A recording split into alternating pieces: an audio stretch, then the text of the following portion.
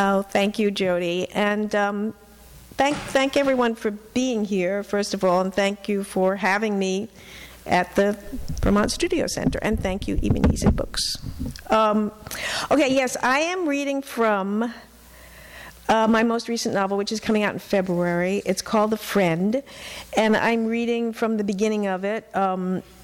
There's a few parts cut out in the interest of time. And after I read, if you have any questions, I would be happy to try and answer them. During the 1980s in California, a large number of Cambodian women went to their doctors with the same complaint. They could not see. The women were all war refugees. Before fleeing their homeland, they had witnessed the atrocities for which the Khmer Rouge, which had been in power from 1975 to 1979, was well known. Many of the women had been raped or tortured or otherwise brutalized. Most had seen family members murdered in front of them. One woman, who never again saw her husband and 3 children after soldiers came and took them away, said that she had lost her sight after having cried every day for 4 years. She was not the only one who appeared to have cried herself blind. Others suffered from blurred or partial vision, their eyes troubled by shadows and pains. The doctors who examined the women, about 150 in all, found that their eyes were normal. Further tests showed that their brains were normal as well. If the women were telling the truth, and there were some who doubted this, who thought the women might be malingering because they wanted attention or were hoping to collect disability, the only explanation was psychosomatic blindness. In other words, the women's minds, forced to take in so much horror and unable to take more, had managed to turn out the lights. This was the last thing you and I talked about while you were still alive. After, only your email with a list of books you thought might be helpful to me in my research. And because it was the season, best wishes for the new year. There were 2 errors in your obituary. The date you moved from London to New York, off by 1 year, misspelling of the maiden name of wife 1, small errors, which were later corrected, but which we all knew would have annoyed the hell out of you. But at your memorial, I overheard something that would have amused you. I wish I could pray. What's stopping you? He is. Would have. The dead dwell in the conditional tense of the unreal. But there is also the extraordinary sense that you have become omniscient, that nothing we do or think or feel can be kept from you. The extraordinary sense that you are reading these words, that you know what they'll say even before I write them. It's true that if you cry hard enough for long enough, you can end up with blurred vision. I was lying down. It was the middle of the day, but I was in bed. All the crying had given me a headache. I'd had a throbbing headache for days. I got up and went to look out the window. It was winter yet. It was cold by the window. There was a draft. But it felt good, as it felt good to press my forehead against the icy glass. I kept blinking, but my eyes wouldn't clear. I thought of the women who'd cried themselves blind. I blinked and blinked, fear rising. Then I saw you. You were wearing your brown vintage bomber jacket, the one that was too tight and looked only better on you for that. And your hair was dark and thick and long, which is how I knew that we had to be back in time, way back, almost 30 years. Where were you going? Nowhere in particular. No errand, no appointment. Just strolling along, hands in pockets, savoring the street. It was your thing. If I can't walk, I can't write. You would work in the morning, and at a certain point, which always came, when it seemed you were incapable of writing a simple sentence, you would go out and walk for miles. Cursed were the days when bad weather prevented this, which rarely happened, though, because you didn't mind cold or rain. Only a real storm could thwart you. When you came back, you would sit down again to work, trying to hold on to the rhythm that had been established while walking. And the better you succeeded at that, the better the writing. Because it's all about the rhythm, you said. Good sentences start with a beat. You posted an essay, How to be a Flaneur, on the custom of urban strolling and loitering and its place in literary culture. You caught some flack for questioning whether there could really be such a thing as a flaneuse. You didn't think it was possible for a woman to wander the streets in the same spirit and manner as a man. A female pedestrian was subject to constant disruptions, stares, comments, catcalls, gropes. A woman was raised to be always on guard. Was this guy walking too close? Was that guy following her? How then could she ever relax enough to experience the loss of sense of self, the joy of pure being that was the ideal of true flânerie? You concluded that for women the equivalent was probably shopping, specifically the kind of browsing people do when they're not looking to buy something. I didn't think you were wrong about any of this. I've known plenty of women who brace themselves whenever they leave the house, even a few who try to avoid leaving the house. Of course, a woman has only to wait until she's a certain age when she becomes invisible and problem solved. And note how you used the word women when what you really meant was young women. Lately, I've done a lot of walking, but no writing. I missed my deadline, was given a compassionate extension, missed that deadline too. Now the editor thinks I'm malingering. I was not the only one who made the mistake of thinking that because it was something you talked about a lot, it was something you wouldn't do. And after all, you were not the unhappiest person we knew. You were not the most depressed. Think of G or D or TR. You were not even, strange as it now sounds to say, the most suicidal.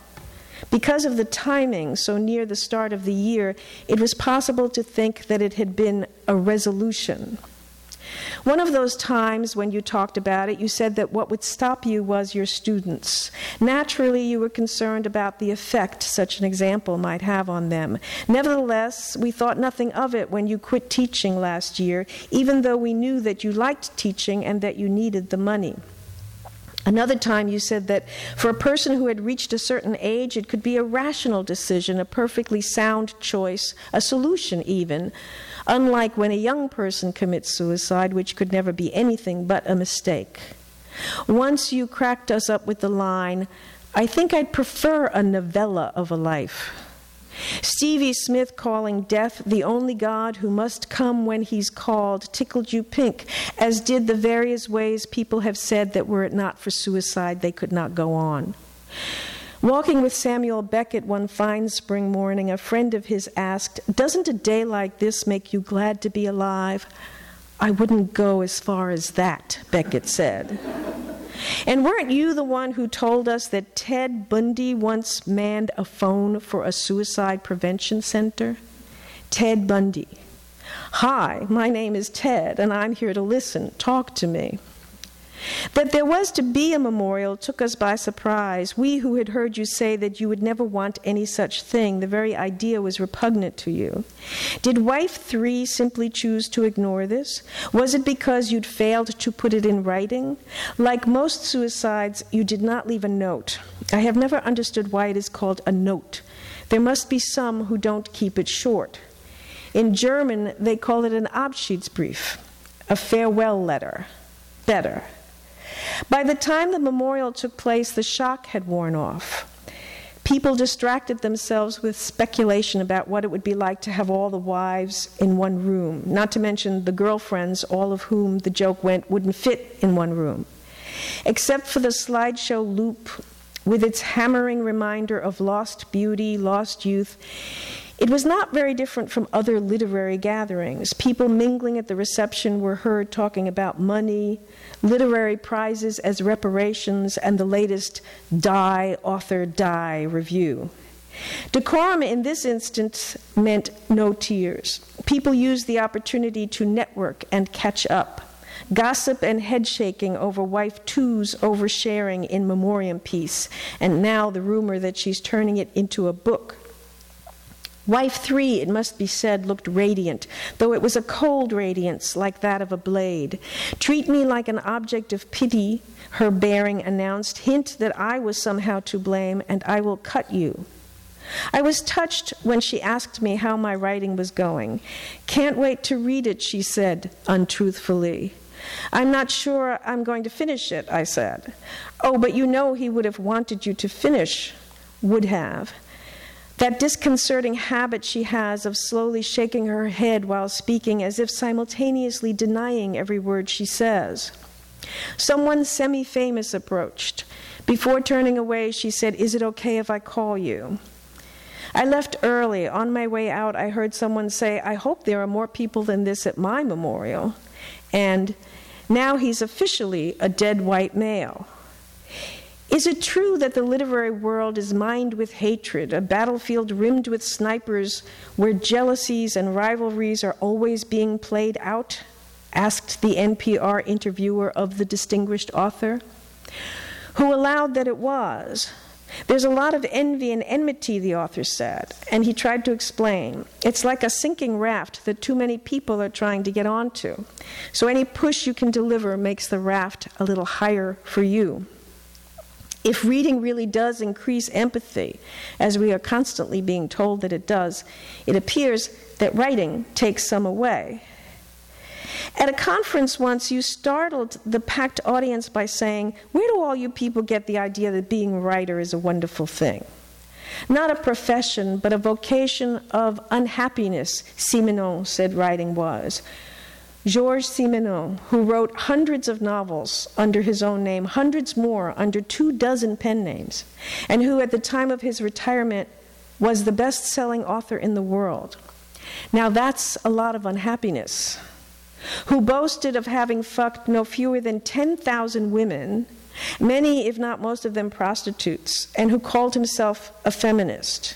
Who had for a literary mentor none less than Colette, and for a mistress none less than Josephine Baker, though he was said to have ended that affair because it interfered too much with work, slowing that year's novel production down to a lousy 12. Who, asked what had made him a novelist, replied, "My hatred for my mother." That's a lot of hatred. Simenon the flaneur. "All my books have come to me while walking," he said. He had a daughter who was psychotically in love with him. When she was a little girl, she asked for a wedding ring, which he gave her. She had the ring enlarged to fit her finger as she grew. When she was 25, she shot herself. Q. Where does a young Parisienne get a gun? A. From a gunsmith she read about in one of Papa's novels. One day in 1974, in the same university classroom where I sometimes teach, a poet announced to the workshop she was teaching that semester, "I may not be here next week." Later, at home, she put on her mother's old fur coat and with a glass of vodka in hand shut herself in her garage. The mother's old fur coat is the kind of detail writing teachers like to point out to students, one of those telling details like how Simenon's daughter got her gun, that are found in abundance in life but are mostly absent from student fiction. The poet got into her car, a vintage 1967 tomato red Cougar, and turned on the ignition. In the first writing course I ever taught, after I'd emphasized the importance of detail, a student raised his hand and said, "I totally disagree. If you want a lot of details, you should watch television." A comment I would come to see was not really as dumb as it seemed. The same student also accused me, his words were, "Writers like you," of trying to scare other people by making writing seem much harder than it was. "Why would we want to do that?" I asked. "Oh, come on," he said. "Isn't it obvious? The pie is only so large." My own first writing teacher used to tell her students that if there was anything else they could do with their lives instead of becoming writers, any other profession, they should do it. Last night in the Union Square station, a man was playing La Vie en Rose on a flute, molto giocoso. Lately I've become vulnerable to earworms, and sure enough, the song in the flute's peppy rendition has been pestering me all day. They say the way to get rid of an earworm is to listen a couple of times to the whole song through. I listened to the most famous version by Edith Piaf, of course, who wrote the lyrics and first performed the song in 1945.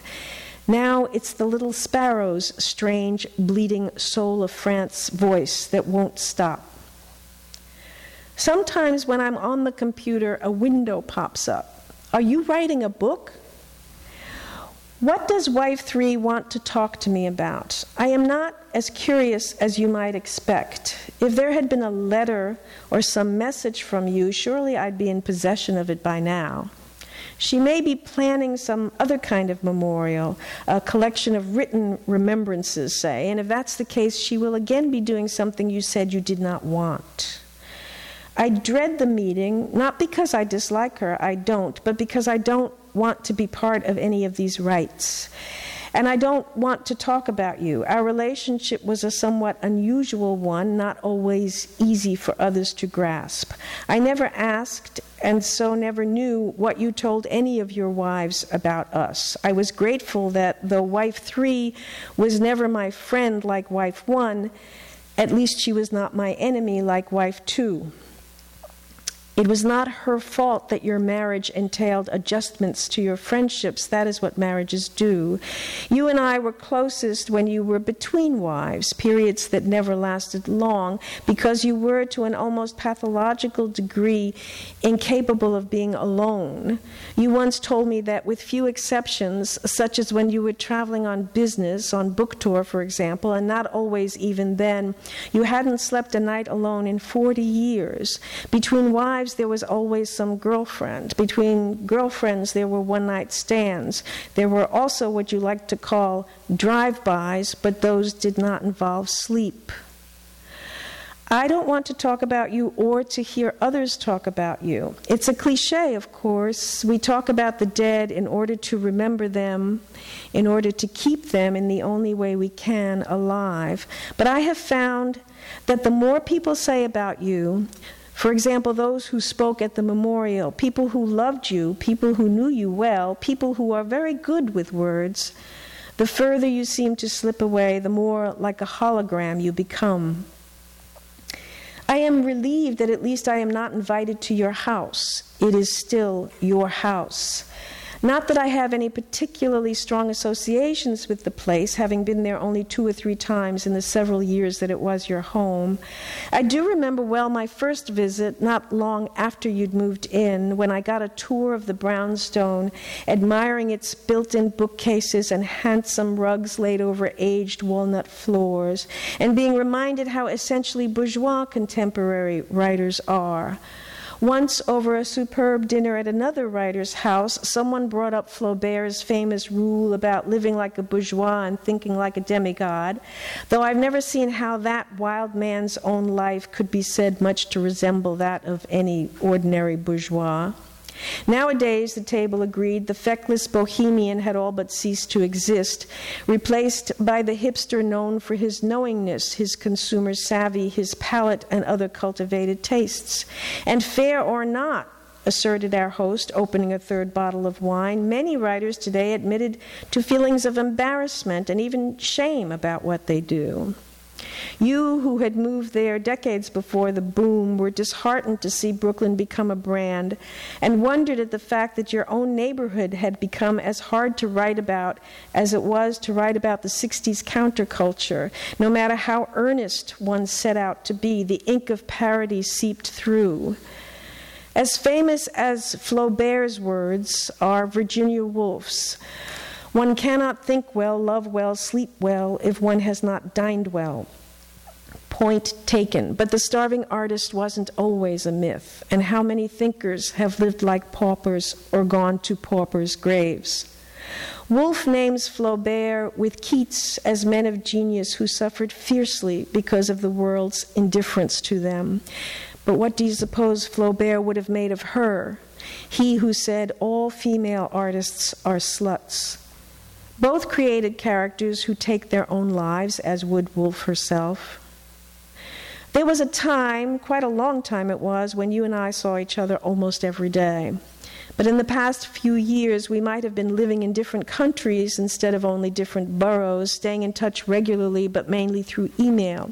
In all of last year, we met more often by chance, at a party or a reading or some other event than by plan. So why am I so afraid to set foot in your house? It would undo me, I think, to glimpse some familiar piece of clothing or a certain book or photograph, or to catch a hint of your smell. And I don't want to be undone like that. Oh my God, not with your widow standing by. Are you writing a book? Are you writing a book? Click here to learn how to get published. Lately, since I started writing this, a new message has been popping up. Alone, scared, depressed, call 24-hour suicide hotline. The only animal that commits suicide is also the only animal that weeps. Though I've heard that stags brought to bay, exhausted from the hunt, with no escape from the hounds, sometimes shed tears, crying elephants have also been reported, and of course people will tell you anything about their cats and dogs. According to scientists, animal tears are tears of stress, not to be confused with those of an emotional human being. In humans, the chemical makeup of emotional tears is different from that of tears that form in order to cleanse or lubricate the eye, say, because of some irritant. It is known that the release of these chemicals can be beneficial to the weeper, which helps explain why people so often find that they feel better after they've had a good cry, and also, perhaps, the reason for the enduring popularity of the tearjerker. Laurence Olivier was said to have been frustrated because, unlike many other actors, he could not make tears on demand. It would be interesting to know about the chemical composition of the tears produced by an actor and to which of the two types they belong. In folklore and in other fictions, human tears, like human semen and human blood, can have magic properties. At the end of the story of Rapunzel, when, after years of separation and misery, she and the prince find each other again and embrace, her tears flow into his eyes and miraculously restore the sight he had lost at the hands of the witch. One of the many legends about Edith Piaf also concerns a miraculous restoration of sight. The keratitis that blinded her for several years as a child was said to have been cured after some prostitutes who worked in her grandmother's brothel, which happened also to be little Edith's home at the time, took her on a pilgrimage to honor Saint Thérèse of Lisieux. This might be just another fairy tale, but it is a fact that Jean Cocteau once described Piaf as having, when she sang, the eyes of a blind person struck by a miracle, the eyes of a clairvoyant. I thought I knew the grim story by heart, but I had forgotten that the prince tries to commit suicide. He believes the witch when she tells him he'll never see Rapunzel again, and throws himself from her tower. My memory was that the witch blinded him with her nails, and she does threaten that the cat that got his pretty bird will scratch his eyes out too. But it's because he jumps that the prince loses his sight. There are thorns where he lands, which pierce his eyes. But even as a child, I thought the witch had a right to be angry. A promise is a promise, and it wasn't like she tricked the parents into giving up their child. She took good care of Rapunzel, protecting her from the big bad world. It didn't seem altogether fair that the first handsome young man to happen by could take her away. During the period in my childhood when my favorite reading was fairy tales, I had a neighbor who was blind. Though a grown man, he still lived with his parents. His eyes were always hidden behind large, dark glasses. It confused me that a blind person would need to protect his eyes from the light. What could be seen of the rest of his face was rugged and handsome, like TV's Rifleman. He might have been a movie star or a secret agent, but in the story I wrote about him, he was a wounded prince, and mine were the tears that saved him. Thank you. Thank you. Thank you.